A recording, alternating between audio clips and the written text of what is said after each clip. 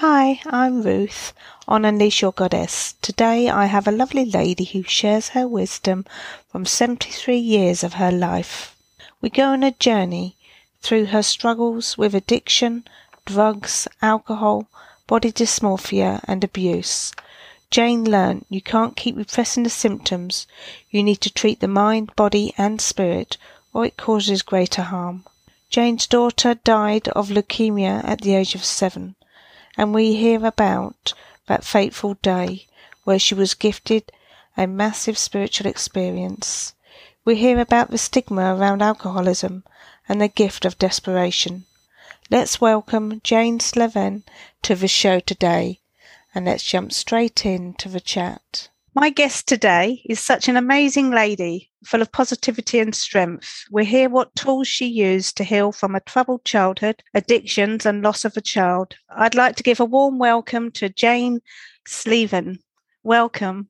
Thank you very much. It's Sleven, actually, I should have said. Sorry, Sleven.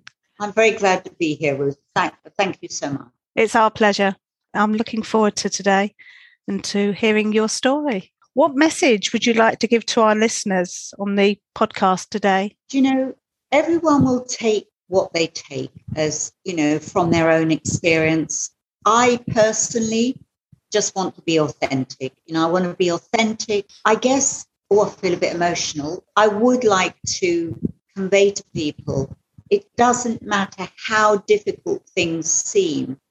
If you can make a connection to some kind of divinity or grace through nature or Buddhism or your religion or something, something beyond yourself. If I can convey to people, if you've got some kind of belief in the beauty and the grace of nature, the innate goodness of humankind, power of love over darkness, if you can get hold of that and stand in it and find people who hold that same outlook, you know what? Life just becomes very beautiful and very peaceful, and all the dramas go. Yes. And I know today we will find out more the tools to be able to use to get to that point as we go on. You told me about your unhappy childhood, trauma, sexual abuse, parental neglect, and emotional abandonment. You said that although things was awful at the time, invariably, it turned out to be an amazing gift. Can you explain more about this, please? Well, I'm 73 now, and as a child of an alcoholic father who died when he was 52 of some kind of neurological something or other, and a mother who was, she was a very interesting, creative woman, but she was very troubled. She was born into, 1913, and women were treated like, unless they were beautiful or moneyed or titled or, women had no rights. And my mother was a very intelligent woman. And so she was extremely frustrated. She became a rageaholic. Unfortunately, I became kind of scapegoat in the family. Bless her. She knew not what she did. And it took me years to get out of that trauma and that self-pity and begin to see, that poor woman was very troubled. She did. Really did, and I made my peace with her. About 10 years before she died, she made her peace with me.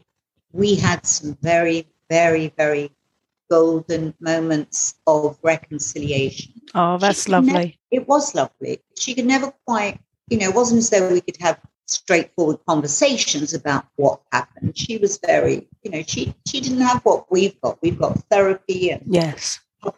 People talk about these things. They didn't then. You just kept it in the family. It comes down to breaking that cycle, doesn't it? Which we can do that. We can break that cycle so that doesn't go on to our children, and we can get that healing. Step out, get that healing, use the tools that's within. That's powerful. Part of that is when we help others. That's the biggest part of it. And of course, it doesn't happen overnight. And I took an extremely circuitous route to get to that rather pleasant, balanced way of describing it. And in that process from childhood and onwards, it was not nice. I was deeply troubled myself. Looking back, have you got anything to say to somebody that has been through that Any tips to save more heartache? I think if you can, it's quite difficult, because if you can somehow, maybe read, I was going to say therapy groups. There are, it's a question of money, but there are virtually free groups or donation only with the, these sort of community groups where people come together and they look at things like codependency or there's different groups that are for people who had one or two parents or family member or partner or child that has an alcoholic or drug problem. So there are those groups, and they look at things like, the issues, the practical issues, and we do develop. I've been really helped by those groups. But along the way, I had a lot of therapy. I managed to, by good fortune, I got some on the national health, some on subsidy, and some I paid for. And I had tons and tons of therapy. But in the end, I had to reach a point where I stopped kicking over the bones of that pain. To stop. I had to give up the crucifix, the big bag of resentment and bitterness and wound. I had to give it up. It was like, I remember, I'm jumping ahead a little bit now, but there was a point 2 years after someone very beloved to me had died. And I went on a personal development course, and it was a very intensive weekend course, starting Friday night, ending Monday morning. And the only reason I went on it was because I liked the person who told me about it. We were both studying to be psychodynamic counselors. But I just thought I was in such misery about this death, this loss. And I was like, this false, yes, I'm fine. She died very peacefully. Thank you. But I was in torment. Yes. And I thought, if nothing else, this intensive weekend will mean my head is full of something else and not Joanna, our daughter. Yes. And so I went on it. And at some point during this weekend, one of the facilitators, it took the form of a large group, and they would say, has anyone got any? They would give kind of lectures. They're very interesting about human nature, psychology. Has anyone got any questions? And if anyone was foolish enough, as I thought, to come up with a question, they were like, you just stand up and and they not debate it, and they'd have a really interesting, and in the course of that interaction, the consummate skill and the compassion of the facilitator interacting with this person, from something innocuous that got a question, and it would lead into something very deep. And during this, at one point, I'm now talking about, I had to let go of that self-pity and that misery, not only of my childhood, but of the grief of losing our daughter. And at some point, having so tenderly led me through a series of questions to the point where he said, but what is it that you feel you are a failure in life? That was what we'd come to. Yes. And I was like, I'm not going to talk about it. I'm not going to talk. I didn't even say it. I just thought, I'm not going to. And he said, Jane, there's something. What is it that you... And I then kind of broke down and said, our little girl died and I couldn't save her. So I can't even tell you the love, the compassion. It wasn't stupid. It wasn't soppy. It was just deep, compassionate listening. And this, you could have heard a pin drop in this room of like 80 people. It was all set up. He just questioned me and listened, responded. And at some point, after about probably 40 minutes, he looked at me with such love. Yeah. And there was this broken woman. I was about 44, this broken woman.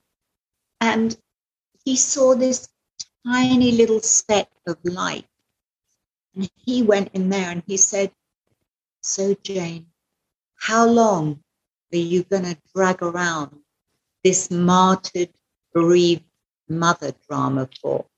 And I heard people around me gasp. I heard someone actually say, he's gone too far, Oh, yes. And I thought, I thought, my God, you see me. Yes. And I said, I don't want to. And that was about, just under, it was 29 years ago. So it wasn't the next day or the week after that I was like radiant, happy Jane as I am now, full of love. My daughter came. My God, she was here for 7 years. I love her. She taught us all about courage. I didn't get there overnight, but it began, So sometimes they're not harsh. It's like, it takes tremendous courage. Yes. Yeah.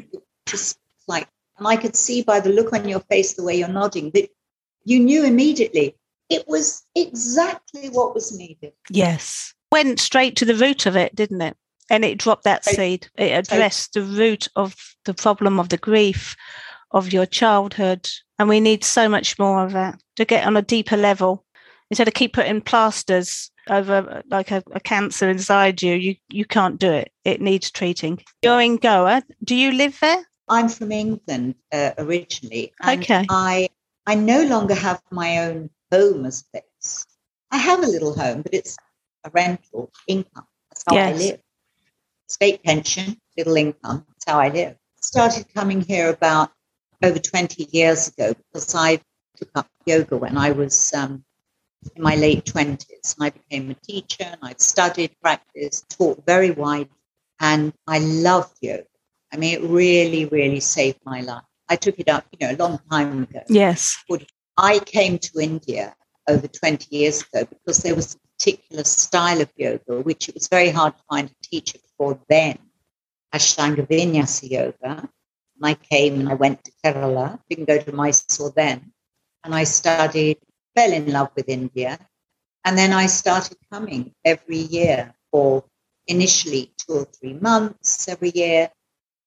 4 months, but it was 5 months, 6 months. So, the visa they would allow was 6 months. So for all those years, I've been coming annually. That's lovely. It is lovely. And I was in Kerala originally, South India.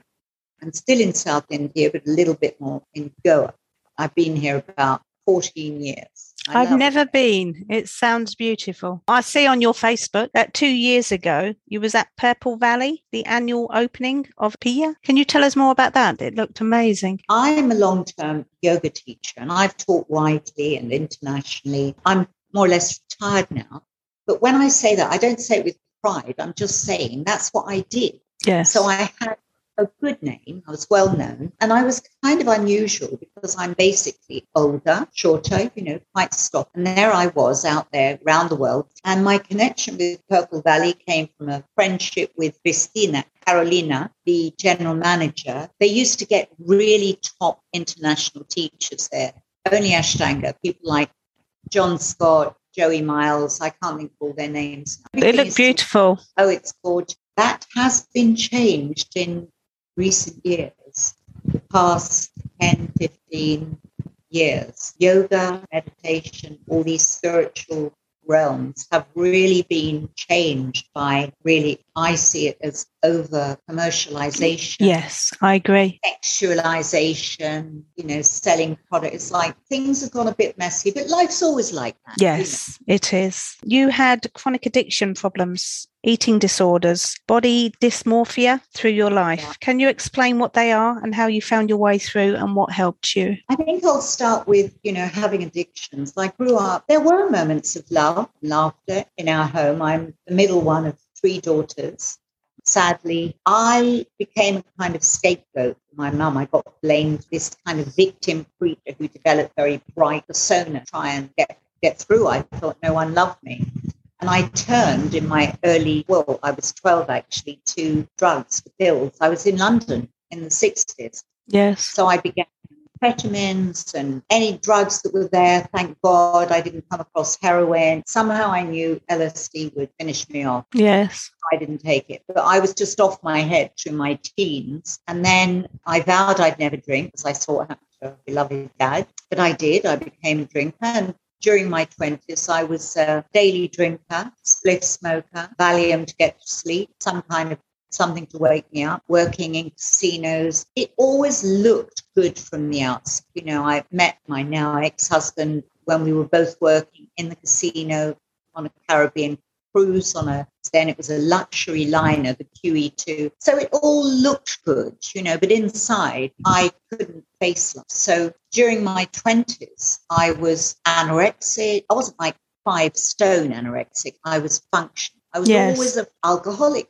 You know, alcoholics don't always live in graveyards, drinking out of a can. And, you know, there's a lot of alcoholics in very fancy places, and it's about what it does to your thinking. And so I forced myself to stop drinking in my early 30s because we wanted to have children. Me and my ex-husband had 2 children. I never got treatment, as it were. I didn't realize alcoholism is a disease of thinking. And so did you just stop, or did something happen to make you stop and say, right, I need help? I had the motivation. Some would say, well, you can't be a real alcoholic and stop. But you can stop. But it took me 18 months, 2 years, white knuckling, stopping, starting, stopping. And then finally I was like, oh, but I went through hell because I was what they call a dry drunk. You know, I was someone, I hadn't changed my thinking or my manic, crazy workaholism. I shifted all my shit into I became obese. I became a compulsive overeater. And then I alternated with, I'd go on a mad diet, and then my weight would go down and then it'd go up. So it was awful. And I did my best to parent our beloved children, 2 children, our son and our daughter, you know, and very sadly, Joanna developed leukemia and she was treated, developed it when she was about 2.5. And this is why this is the root of my passion for natural medicine, for natural healing, for treating whole person, not for repressing symptoms and causing greater harm. So it came from what I saw from the moment, you know, that I realized there was something wrong and I was ignored.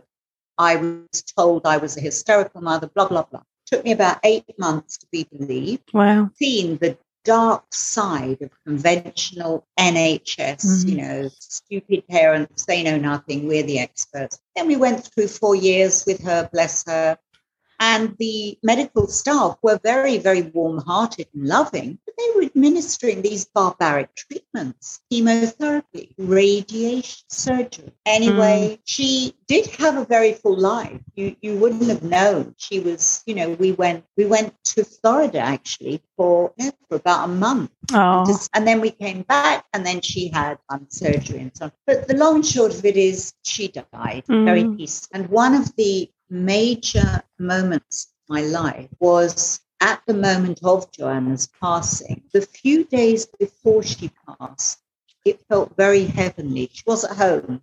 Yes. And the doctors supported us. There were no more injections. I was administering pain relief. She was in a semi-coma, but she could hear us, obviously. And she died. And in the moment she died, with all the family around, grandparents, sisters, you know, lovely brother, and she was in her daddy's arms. And in that moment, I didn't know anything about past lives or spirit or none of it, the death tunnel, none of it. I was gifted this vivid and beautiful vision of, in her last moments, her and me somehow moving, gliding along this tunnel that was lit but kind of grey around the edges. And at the end, there were these heavenly beings, I can still see it, heavenly beings reaching out their arms with such love. Wow. Joanna holding hands, and she looked back at me. It's like, oh, I don't want to go, Mum. She looked at them. This was just in my vision as I was sitting there, and I thought everyone else was sitting there. And in life, I said to her, oh, my darling, you can go. We'll always love you. Daddy will always love you. I will always be your mummy.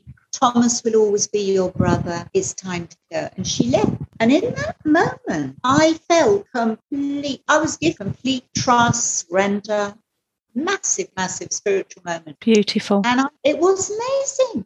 Yes. Never had any thought. And Then she was gone, her last breath. And I looked around and I thought, because I was like this, I was radiant, and everyone else was sobbing, oh, she's gone. And I realized no one else has seen it. And I asked her dad, like, did you see anything? He went, no. But that was the beginning. That's and again, special. I didn't wake up full of radiance and say, oh, how beautiful she's in heaven. Yes. I woke up saying, if there is a God, I fucking hate him. Yeah.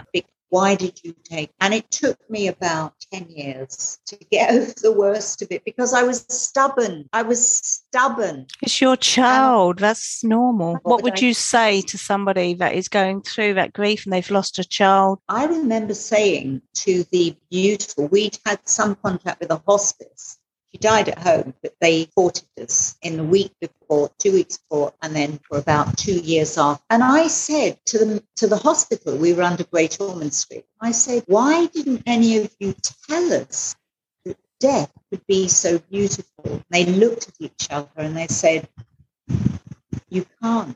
Can you imagine telling a mother or a father that it's going to be beautiful? They'd punch you, I think. It wouldn't help. So you've just got, if someone's going through it, it's different for everyone. You said that you found recovery from your addiction through finding a spiritual power that you could connect to. Could you tell us more about that, please? And how you connected to that spiritual power? My whole life, I'd had a yearning for spiritual connection. I just couldn't find it. I didn't realize I was blocking it by drinking and smoking and partying and being promiscuous and workaholism and manic housewife and perfectionist mother. I didn't realize I was blocking, because I wasn't, but I did everything. And I remember I was studying, practicing and teaching yoga. And I was always drawn to the spiritual element more even than the postures, although the postures were fun, enjoyable. And I did a lot of studies. Like one of the books that really, really impacted me is a book called Bhagavad Gita, The Song of Life. And it's basically one of the main spiritual texts of Hinduism or in India that just talks about the cycle of birth, life, death that just continues, It talks about each of us has our duty in life, our personal duty, our duty towards our family, towards ourselves, towards humanity. And sometimes it talks very much about sometimes we have to do things that are very painful and very difficult. A bit like that harsh, apparently, comment I mentioned. Yes. How long are you going to drag this drama around? Sometimes we have to do things that might hurt people to be loving, to be courageous, to do the right thing. So the Bhagavad Gita has been a really big part. But before I did, so I had the Bhagavad Gita.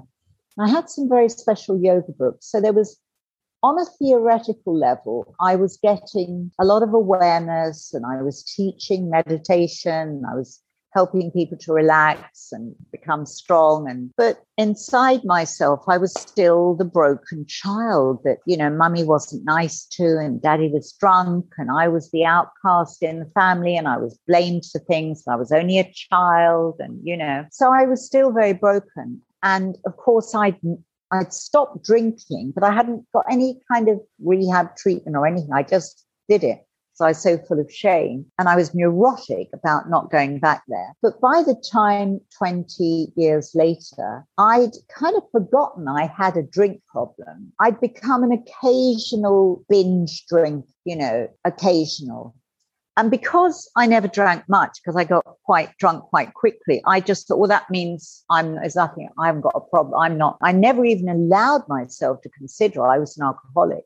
I just thought, well, I've got a bit of a problem, years before. Yes. But what happened? I knew I needed help around the eating craziness. I knew that. I knew it was out of control. Binging and then starving. I'd binge for 3 days, then I wouldn't eat for 4 days. It's crazy. I knew it. And I felt like a mad, but I had this existence. I was traveling around teaching yoga. Yes. Doing it very well. And then a therapist I went to, one of the many I went to over the years, said, I think you need to go to one of these fellowships, these 12-step fellowships. Yes. For food addiction or problems. I said, well, I'm not that bad. Anyway, I went and I discovered, oh my God, I'm not mad. I'm not bad. I'm not insane. This is actually an illness of the mind and the body. And there is a solution. And they've got a most wonderful book they go by. This is sort of spiritual program to help people with addictions and things. And I won't name it. And this book is amazing. And the whole purpose of the book, which people study together, is all free. Yeah. Pop 50 pence or £1 in their box, you know. I bet it was such a relief to find out. Well, it didn't happen overnight, but it was a relief to find out I wasn't alone. Yeah. And within 2 weeks of me getting a little bit of sanity around food, I was drinking again. Bottle of wine a day within 2 weeks. After all those years of virtually not drinking. Yes. Bottle of wine a day and one in the cupboard ready to go. So that led me to the Drink Fellowship. So then that's what I did. I worked very hard. They have a series of questions, and they say, you know, go to meetings with people who are following this program. It's all free. There's no agenda. They just want to help each other. Work the program as best you can. Help other people as much as you can to get out of your own head. Yes. Let someone else help you, you know, so there's a lot of mentoring. So that's been a huge part of that's how I got recovery. And so I've been in those programs about 16 years, and I'm still part of them because they're wonderful, joyful places to be. And there's very deep conversations and truthful, authentic friendships. It's amazing. I've got brothers that are alcoholic. The father of my children is an alcoholic. Now, one of the brothers has got help. I think it's 11 years now he's been sober, but the others haven't. So I've seen how it destroys lives, destroys families. And I think especially for a man to go and get help, it is quite hard to say, I've got a problem, to even walk through the doors. What would you say to anybody that is in that situation? And they feel they haven't got a problem, but deep down they know there is a problem and it's hurting those around them. But do you know what, Ruth? There's so much stigma about saying, I need help. There's so much stigma about joining, you know, going to rehab or admitting you're an alcoholic, you've got a problem, or you're an addict or whatever, you know. And people are proud and they're very, very ashamed, very, very ashamed. They're fearful and they think, no, I'm not that bad. And then they get remorseful. And there's not actually anything you can say because each individual has to be ready. We talk about it. We call it the gift of desperation. You know, someone's wife might leave them. Someone's husband might walk out. A woman's children might get taken by social care. You don't know. Awful things going to crash the car, kill someone, something terrible. Hopefully, what's happening a lot more in these modern days is younger people. Well, it's very, very common, isn't it, for people to drink and use drugs to excess? Yes. Very, very common. Didn't used to be. And so young people are coming in younger and realizing, oh my God, I'm not boring without a drink or a drug. In fact, I'm bloody boring with a drink or a drug in me, you know. And it's like you kind of think, you know, all of society is built around eating, drinking and smoking. Yeah. It's unbelievable. Yes. And when someone stops, even when their friends and family know they've got a problem, they're often encouraged. They're, well done, darling. And then about 6 weeks later, you're all right now. Let's go out for a drink to celebrate. And you go, oh, no. Oh, don't be boring. Or you're so boring. Yes. So there's really almost unanimous societal disapproval or kind of they don't want you around. And I think the long and short of it is people who are drinking or using, they don't want people who aren't around because they know they're going to start behaving like different, you know. But I can be, you know, I don't mind. Let people do what they want. Let them drink themselves into their grave if that's what they want. Yes, yeah. And the other thing is, you know, you cannot persuade someone they have got a problem. You can't. They've got to find their own way there. But hopefully, I'll tell you the best message is for them to see people who were in a terrible mess, begin to not only stop drinking or using or workaholism or debting or whatever it is, codependency, but to see them become happy, joyous, and free, literally, to see that happen. And when you look at some, it's like, what are you on? Not on anything, just, It's life. And it's like, and a big part of that is the community. And I think I would say that to anyone who's struggling with anything, anything at all, or feeling alone or whatever, find your like-minded people and try to create a sense of community in your life. Yes. And you do it by being yourself. When your unexpected limitations hit your life over the past few years, they helped to bring out your authentic self. What tools did you use to help?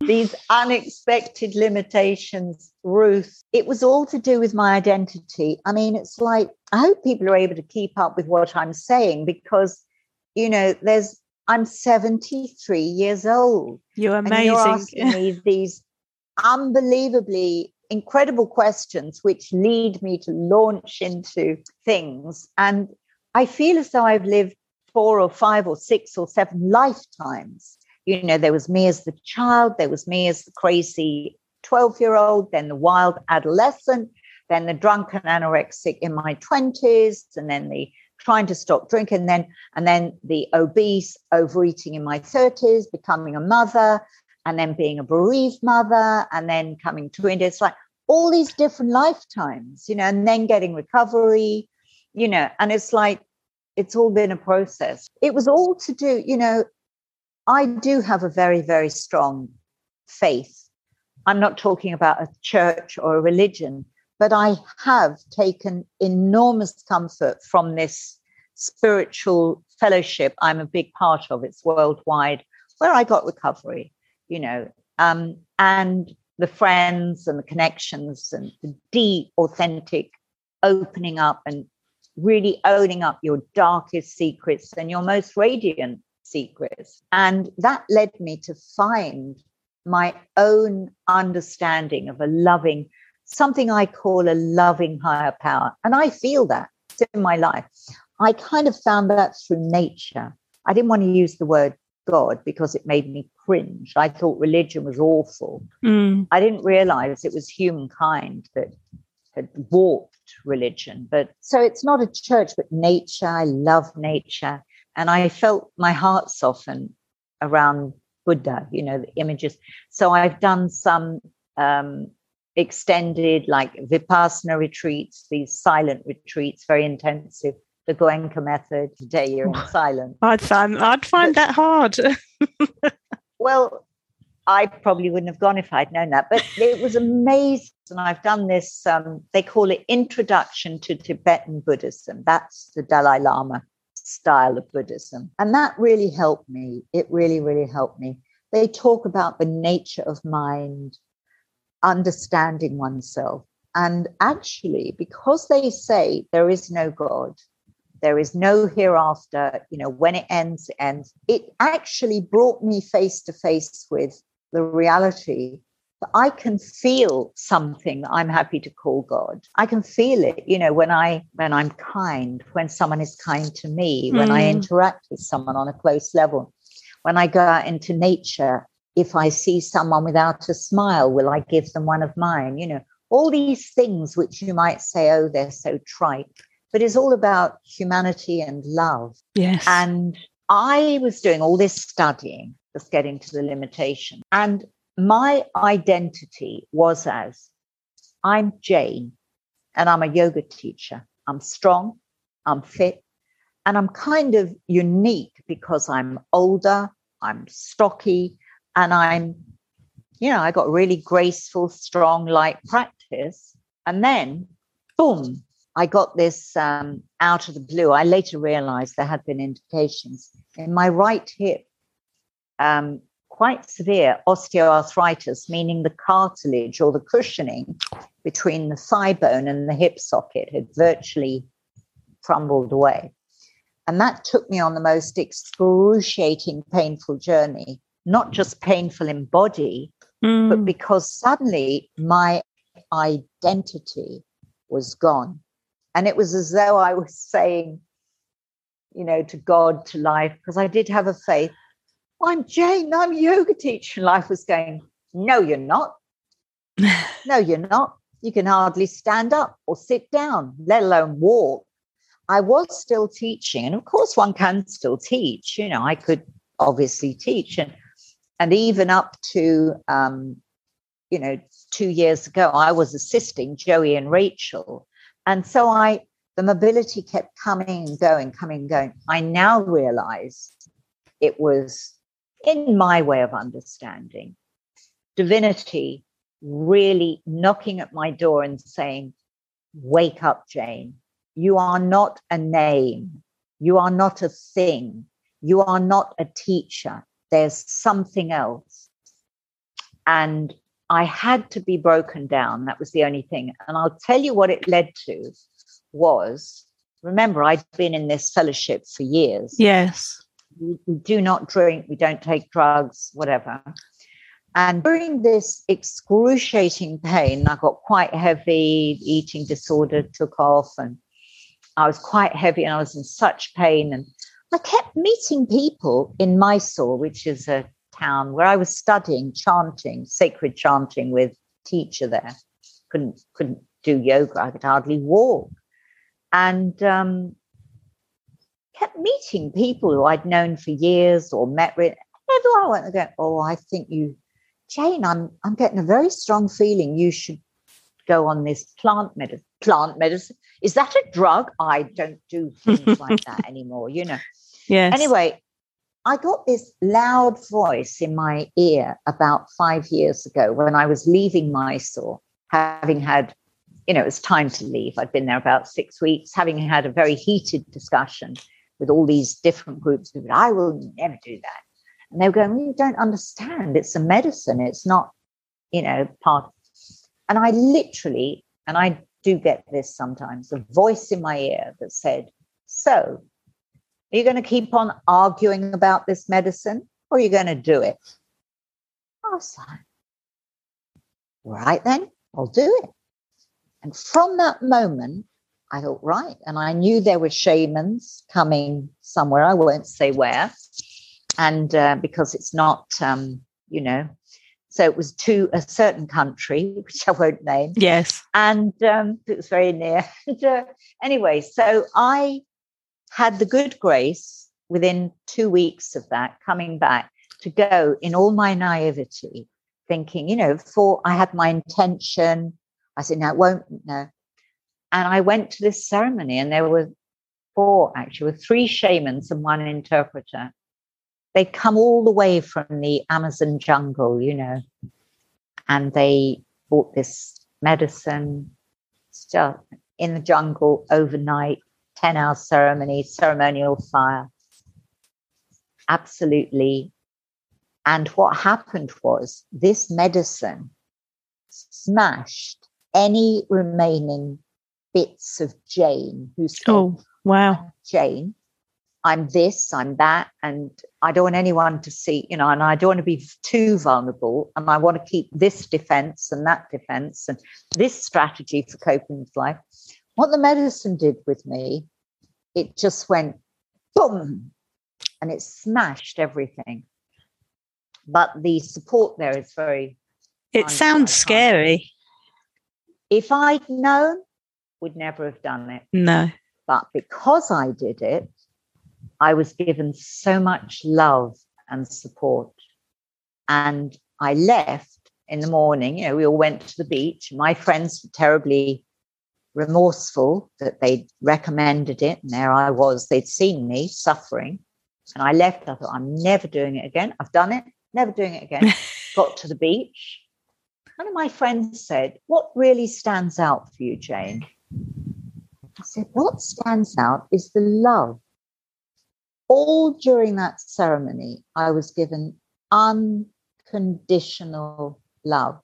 No one babied me or mothered me, but they were kind. Yes. And they just said things like, you are strong, my darling. You can do this.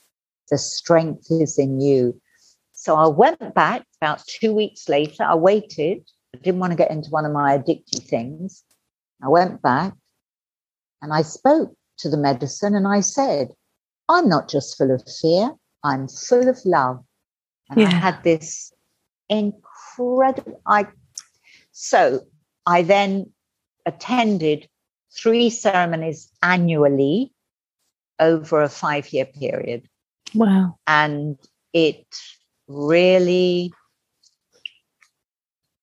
it's helped me see things and understand things without the structure of my social conditioning, the trauma of my childhood. But it's always a work in progress. But for me, ayahuasca, plant medicine, was a gift that came to me late in life. I was 68 or 67, and it smashed the conditioning, and it's helped me become this happy person who's open. I'm open again. I love life.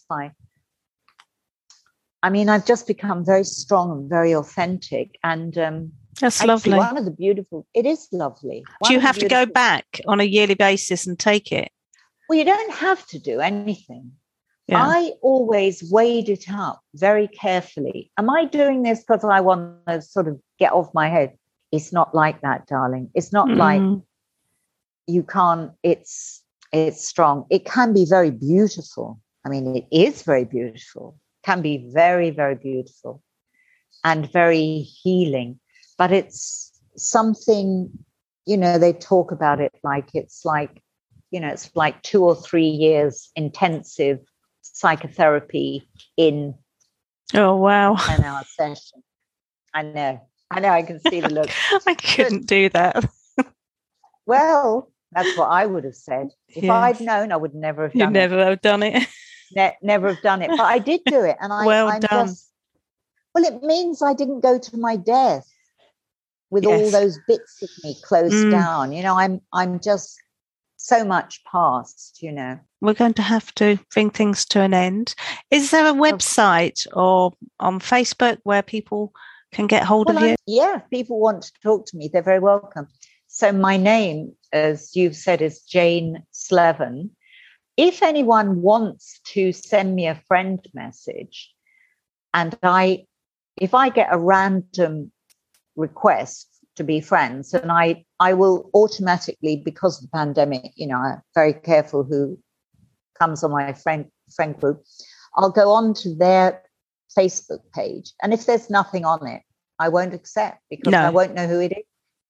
So they need to, say something. They could message me. You can message the person. Yes. I wouldn't accept a friend request from someone who's got a blank. Yes. That no, I doesn't agree. Say anything about who they are, what they believe in. No, that's right. That's right. So the time has come to bring our chat to an end. I'd like to thank you from the bottom of my heart for taking the time out to come and chat. You're an inspiration and you're beautiful inside and out. You really are. It's been lovely chatting to you. Absolutely loved it, Ruthven. Yeah, thank you. All right. What an amazing chat that was. With the powerful message, you're not mad. Alcoholism is actually an illness of the mind and body, and once you hit that stage of desperation, there is help out there. Never give up. Keep going. You are blocking so many good things in your life through alcohol. Thank you to the listeners for coming on today, and Jane for sharing her wisdom with us.